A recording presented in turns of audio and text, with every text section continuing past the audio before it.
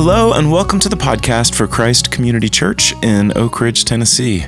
My name is Lee Younger. I'm one of the pastors here, and this is a message I gave on Sunday morning, September 18th, 2022, from the Gospel of John, chapter 10.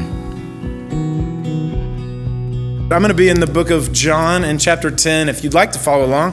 If not, no big deal. I'll be reading it. Over the weeks of this fall, I wanted to look at a really curious and cool thing that happens in the Gospel of John. Specifically, there are 7 places where Jesus says the words, "I am," and then tells us something about himself, this little word picture to say who he is. Specifically, John put these in because he said the whole reason he wrote the Gospel of John was so that you would believe that Jesus is who he says he is. That he is the Christ, the Son of God, and that by believing you would have life in his name. In other words, he's like, I wrote this book so that you would just put all your eggs in one basket. Just throw your life into the hands of Jesus. That's what I want you to do. And it's like, well, if I'm going to do that, then I need to see some identification.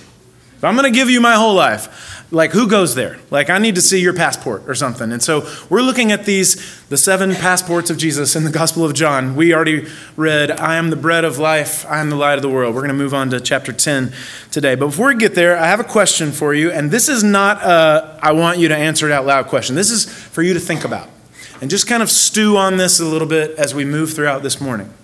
Okay, my question is, if somebody made you define right now what life is, what it really means to live, what is life, how would you define it?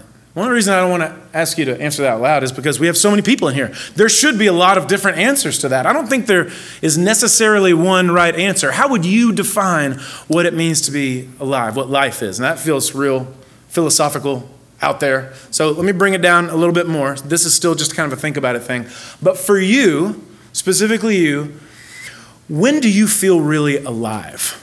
What is it that you do or that you experience that makes you personally feel really alive? And understand when I ask you that, I don't have any judgment on what that is, okay? So don't feel like it has to be a Sunday school answer, like when I'm reading the scriptures. It's like, fine, I guess. But maybe that's not you. Maybe you feel really alive when you change the brakes on somebody else's car for them because they don't know how to do that. Or maybe you feel really alive when you are baking something or when you're just watching the British baking show. I don't know. When do you feel really alive? You're fishing on the Clinch River or you're cheering on the Vols. I have no judgment over any of it. I just mean when do you know okay, my heart rate goes up, there's a little spring in my step, maybe a tear in my eye. How do you know when you're really alive? Do you know? And then here's the last little thing to chew on is whatever that thing is, and again, I have no judgment, whatever it is, whenever you feel really alive, do you know what the life piece of that is? What is the thing about that is real life, that's really living? Okay, enough philosophy. I'm going to ask another question, and this one, I just want you to answer. If you've experienced this, I want other people in the room to know they're not alone, and especially I would like to know that I'm also not alone. So here goes. Have you ever felt ripped off? Anybody? Yes. I got a little, some of y'all have not been ripped off before. Okay? I expected a little more reaction on that one, just TBH. Have you ever felt like somebody made you a promise and they did not come through on that thing? Like maybe you have internet provided by Xfinity. I mean, I don't know. Okay, now that's a little bit more. Maybe 3 or 4 years ago you tried keto. I don't know. Or maybe you have homeowners insurance. I don't know if you've been ripped off, people. Somebody or something said a thing, they made a promise, they did not come through on that thing. That is a huge part of our experience, and we're going to dig into some of those things today. I'm going to read something from John chapter 10. Before I do, I want to point out a not very odd thing, which is John chapter 10 comes directly after John chapter 9. Now, the reason I bring that up is when John wrote this book, there were no chapter divisions or verse divisions. There was no such thing as John 3:16. I mean, the words are in there, but nobody would have referenced John 3:16 for hundreds of years. We didn't have verses in the Bible until the 1600s. So 1,600 years after John wrote the words that we call John 3:16, somebody made a reference to John 3:16. I tell you that because when people, like the OGs, like the original people that got the Gospel of John sent to them, they didn't like read it episodically, like today I read chapter 4. Tomorrow I will read chapter 5 with my coffee. Like they didn't do it that way. They binged it. They just watched the whole thing at once. So when they would read chapter 9, they go straight into chapter 10. Okay, the way most of us watch Stranger Things, you just take the whole season in at once. I'm not going to break this up. Like, okay, so what happens in John chapter 9 is Jesus heals a man who was born blind.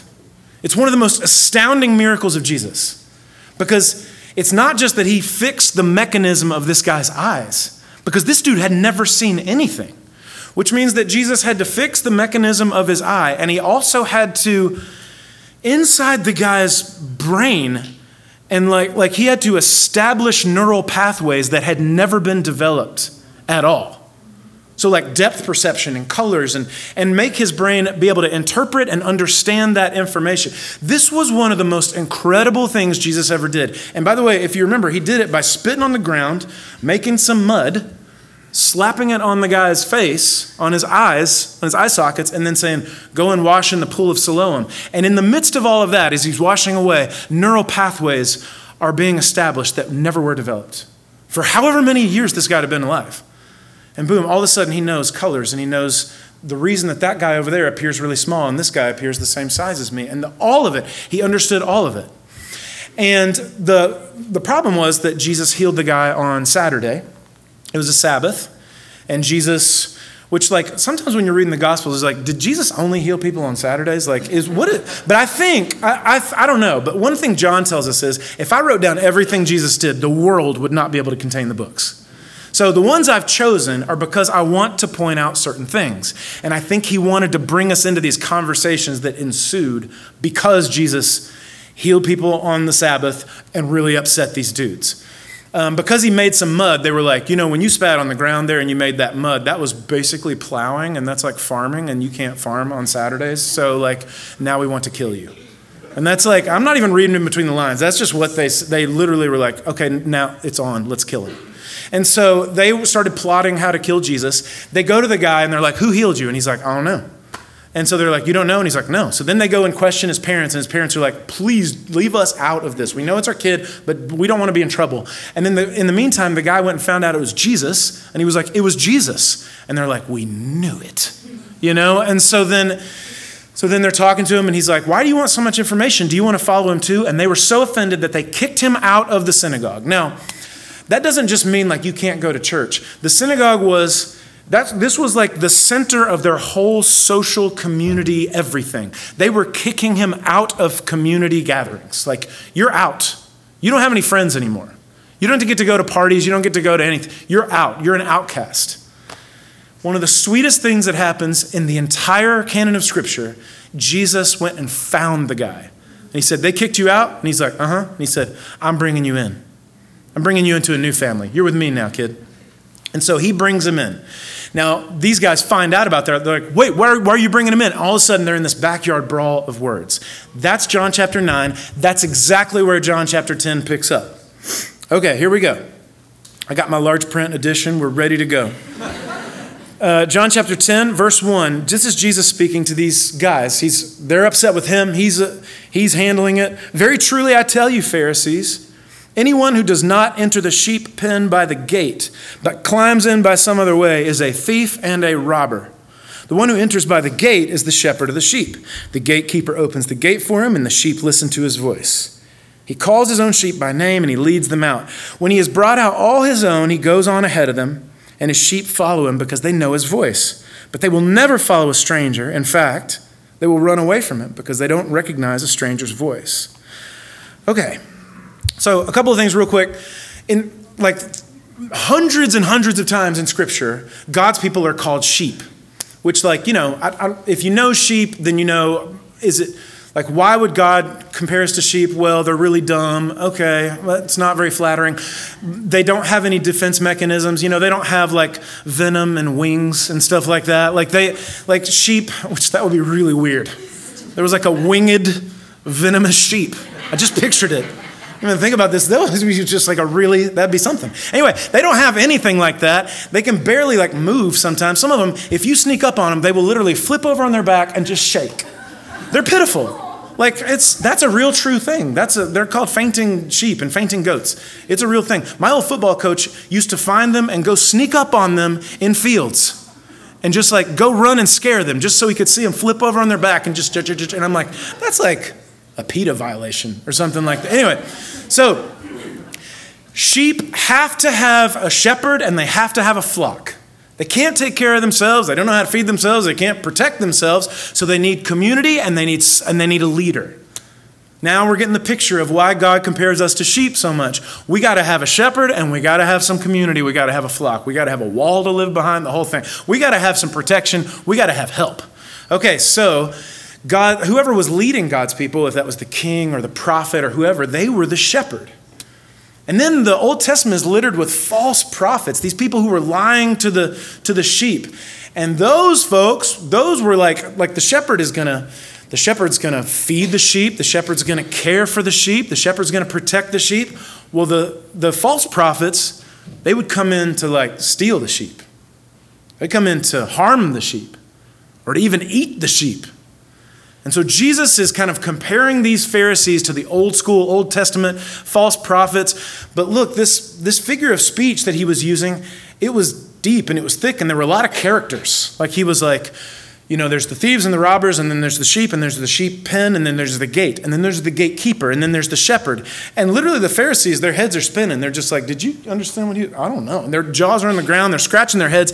And John tells us they just didn't get it. So this is verse 6. Jesus used this figure of speech, but the Pharisees didn't understand what he was telling them. So Jesus is like looking at these guys, and they're all like, huh? And he's like, okay, I'm going to boil this down for you. Everybody focus Fox. We're going to bring this down, okay? I don't know if I did the focus Fox right. I'm not an elementary teacher, but it's a genius thing, okay? I'm just saying I need to learn anyway. So Jesus brings it down. I'm going to boil this down for you. Is everybody ready? And this is verse 7 of John chapter 10. Therefore, Jesus said again, very truly I tell you, I am the gate for the sheep. This is his passport. This is photo identification. John says, I want you to believe that Jesus is who he says he is and give your whole life to him. Well, why? Who are you? Show me some ID. I am the gate for the sheep. Very truly I tell you, I am the gate for the sheep. All who have come before me are thieves and robbers, but the sheep have not listened to them. I am the gate. Whoever enters through me will be saved. They will come in and go out and find pasture. The thief comes only to steal and kill and destroy. I have come that they may have life and have it to the full. Okay, I am the gate, Jesus said. There's one way in. I am the gate for the sheep. Anybody that comes through me will be saved. So what is he saying? First of all, obviously, definitely, he is saying that there's only one way to be saved. And by the way, if you've been sitting there quietly in church, and you've been saving your amen, I'm going to throw a softball, okay? So just get it ready, okay? If you've been waiting for a moment to praise the Lord in this message, here it comes. None of us can save ourselves. That's it. You have not done enough. You are not good enough. I am not accomplished enough, holy enough. I cannot clean this mess up. By the way, I'm not even that motivated to. Like all the stupid stuff that got me unsaved, it's like, still seems like a really good idea sometimes. I don't know what to tell you. Like, we are not it. There is one way to get saved, and that is God himself would have to come down here and yes, show us who God is, show us the heart of the Father and all that stuff, but primarily to give himself to die for us in our place, to take all the punishment we deserve and to pay for it so that you never have to pay for any of your sins yourself. Amen? If you're going to be saved, he came to save you. He gave his life, and all you have to do is say, I would like that, please. I would like the forgiveness and the heaven and all the righteousness for free thing. That sounds like a really good idea. You would be right. That's why he came, to save you. He's the gate. But he doesn't stop there. This is not just about heaven. Jesus isn't just saying, you should throw your lot in with me because I'm the gate. I'm the only way to get saved. So if you don't want to go to hell, well, you should come in with me. It's like, it's a convincing argument, but I'd like some more, please. So he gives you more. He says, I'm the gate of the sheep. The sheep can go in and out through me and find pasture, everything that they need. He said, the thief comes to steal and kill and destroy. I have come that they may have life and have it to the full. There's more than just being saved. I actually came to give you something now, some life, and have it to the full. Most of you guys know the New Testament wasn't written in the English language. It was, way before English was invented. It was written in the Greek language. And the word that we've translated to the full, some of your versions might say, I came that you may have life and have it abundantly.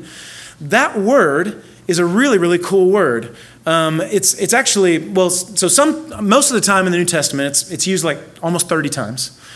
Most of the times in the New Testament, it's translated more.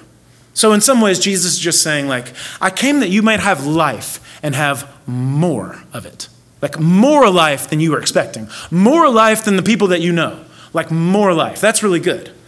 One place in 2 Corinthians chapter 9, that exact same word, we have translated further. Paul said, I could go further and boast about all the things I've done and all the things I've been through. So let's put that in there. Jesus said, I have come that you may have life and have it further. Like you just go further than other people go in whatever life is. In 2 Corinthians chapter 10, the very next chapter, that same word is translated superfluous. Like it's so much, it's like this is more than you need. Paul said, it would be superfluous for me to go on explaining this thing and that thing. You don't even need it. We've already done enough. And Jesus said, I came that you may have life. And you would have so much of it that you would have more than you need. It's just superfluous. More, further, superfluous. There's a place in Mark chapter 6 where that same word is translated more important. He said there's something more important than the law and the prophets. Jesus said, I came that you might have life, and that you might have life that's more important than other people know what life is. That original word in the original language, it's cool. It's a compound word, which I love compound words. This is just a little nerdy aside by me, okay? If you indulge me for a second. I love compound words. I think they're so cool. Like you take two normal words and you smush them together and they make something so much cooler. Like race car. Like races are cool. Cars can be cool or they can suck. And then you put them together like a race car. It's like every little kid's dream is like, this is amazing. A race car is amazing. Or like Sunday. The sun is cool, days are cool, but Sunday it's like, I get to worship with all my friends, and then probably going to eat some Gallo Loco, and then I'm going to take a big fat nap. We're going to watch the NFL. This is great. That's a great word. Or flamethrower. You don't have to explain that one. Compound words are cool. So this word, it takes the Greek word for exceeding or excessive or beyond, and it smashes it together with a word that sometimes means vehement. Sometimes it even means violent. Jesus said, I came not just to save you, not just for heaven. I'm the gate for the sheep. I'm the only way to be saved, but I'm also the only way to find the kind of life that is vehemently beyond any other kind of thing that people are experiencing. Violently excessive. Like to have a totally different kind of life. It's more, it's further, it's superfluous, it's more important, it's vehemently beyond, it's violently excessive. Do you know what life is? How would you define it? Do you know when you're alive? Whatever that thing is, do you know what the life piece is? By the way, do you know what it feels like to get ripped off? Have you ever had the kind of experience where you thought, I knew I was gonna find some life here, and you walked away from that thing feeling numb and dead and empty? I'm gonna try that again. Have you ever walked into an experience you thought was gonna give you so much life, and you thought you were gonna be happy and full, and you experienced that thing and it ripped you off and you felt empty and numb and dull? Anybody? Yes. This is a thing that happens. There's so many things that people are promising, this is going to be it, this is going to be the thing, and you're going to have it, and it's going to make you so happy, and whatever it is. I've got to get this promotion because of this respect, and family is everything. And then, you go to Thanksgiving, and you're like, family? I don't know if it's really what I thought they were saying that was going to be. It's really weird. I think we look for life in a lot of places that rob us blind. And it would do us good to start trying to figure out, do I know when I'm alive? And do I know when I'm numb and empty and dead? Do I even know? What gives me life and fullness and energy and all that stuff? What gives me, just a skip in my heartbeat, a spring in my step, a tear in my eye? What gives me life and what makes me numb? I'll tell you one thing, Jesus had it. I mean, he had it. Everywhere he went, he's surrounded by people. Either people that are upset with him because they're jealous of him, we find out. That in the end, that's why they killed him. They were envious of him. They killed him because of envy, the scripture says. Or people just flocking to him, fawning on him. We talked about it a couple weeks ago. One time, they sent trained, seasoned soldiers to arrest this man. And then they just walked back, bedazed with empty handcuffs. And they're like, where is he? And they're like, you never heard him talk, did you? He's unbelievable. Like nobody speaks like this guy. He's dancing at weddings. He's dancing and singing at parties. He's crying at funerals. He was full of life. And you know what's super duper interesting? All the stuff that we have been sold our whole life is going to bring us life and fullness and happiness and all of it. Jesus didn't have one bit of it. He didn't have $1. He didn't have any money. He didn't have any property. He didn't have nice clothes. He didn't have a car. This is going to be weird for some of y'all, but he didn't have sex. He didn't have a beautiful marriage. He didn't have any children. Didn't own a car, didn't own a house, didn't have nice stuff, didn't have any of it. He did not have a successful career. He didn't. You know what else he didn't have? He didn't have security or safety. Almighty God let himself be slapped in the face. He let himself be mocked. He let himself die. It's incalculable. It's unbelievable. All the things that we've been sold our whole life. This is the gate. This is where you're going to find life. It's going to be awesome. It's going to be amazing. He didn't have any of it. And listen, that's not me telling you shouldn't go for the promotion at work or you shouldn't have the money that you have. I think it's great. It's not me saying that you shouldn't love your family and your kids and work on your marriage and all of it. What I'm telling you is the guy that had the most life didn't have any of it. Any of it. Didn't have the successful career, didn't have a lot of sex, didn't have the money, didn't have any of it. I'm not saying that stuff's not good. What I am saying is you're not going to find abundant life there. What if you have all of those things that God has given you, a great job, a nice house, and you have a lovely marriage that you're working on, you got kids that you're trying to figure out, whatever. But within that, where is the gate for life? Where is life? And where am I alive? Okay, Jesus said, I'm the gate. He did, by the way, if you kept binging the Gospel of John, if you just kept scooting right on through, you'd find in a few chapters over this place where you are invited into this intimate prayer between Jesus and God the Father. And one of the things he says is, this is age-abiding life. And you're like, wait a minute, what's he about to say? And if some of you already know it because you've been reading John 17 your whole life and you did great in Bible drill and that's awesome. But for any of you that don't know it, just take a break, pause, and just put your thumb over the verse. What is he going to say next? What is it? This is age-abiding life. This is eternal life. What is it going to be? What's he going to say? Like 2 hours of Bible study every day, like worship and praise music on your car radio. What is he going to say? He says, this is eternal life. That they know you, the one true God, and Jesus Christ, whom you have sent. It's a relationship. It's walking out today with him, tomorrow, turning towards him, filling your day with him, going through this one gate. Now, here's what I think this means for us this week. This is what I've been thinking about all week. What am I asking you to do? Where are we going to go with this? Here's where we're going to go. I want you to live your life tomorrow, and I want you to take a break every now and then and ask yourself the question, am I dull? Am I empty? Am I numb? Do I know where? Do I know what caused it? Do I know what preceded that? Have I had any moments where I felt alive, where I felt just that elevated heart rate, that spring in my step, that tear in my eye? Do I know when I'm dead and do I know when I'm alive? And Lord, when I am alive, when I do feel it, am I at the gate? When I am dead and when I am numb, what gate was I knocking on? Do I know what I'm asking to give me life? I want to read something real quick. I never really do this in these messages, but there was a guy that passed away about 6 weeks ago who I really loved. He was an author. He wrote a lot of books and some novels and some essays and some sermons and stuff like that, a guy named Fred Buechner. And he died at 96 a few weeks ago, and I just love the way he put words together. And he wrote this one book one time where he had a bunch of little paragraphs about a bunch of different kinds of themes and words. And this one is about tears, like the tears you cry. Okay. Tears. You never know what may cause them.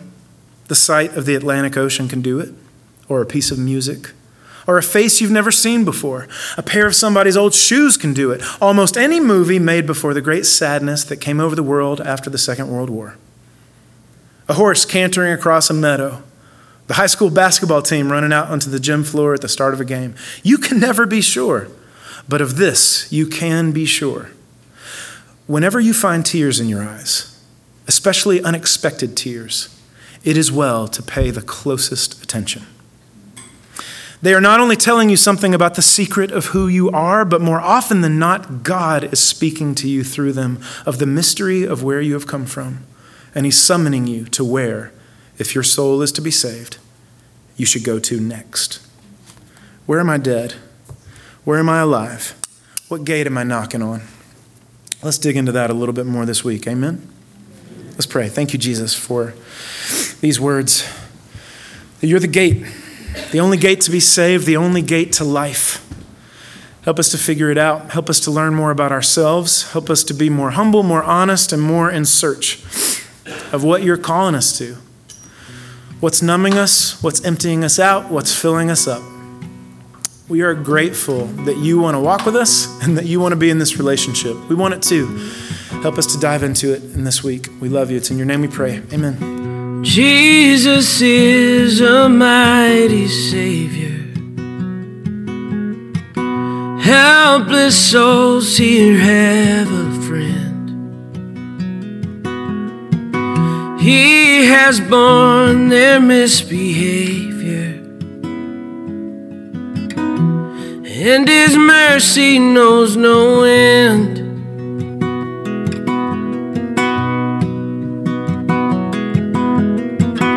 Oh, ye helpless, come, and on his grace depend.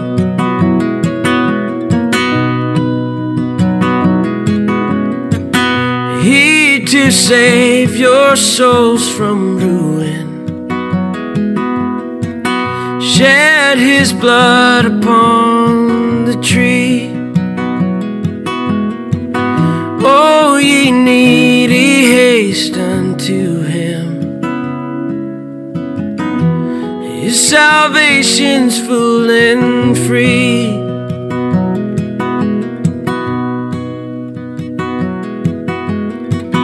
Vilest sinners shall his great salvation see.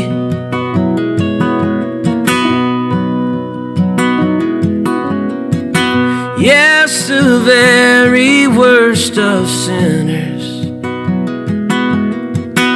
who upon his grace rely, shall of endless bliss be winners, and shall sing beyond the sky.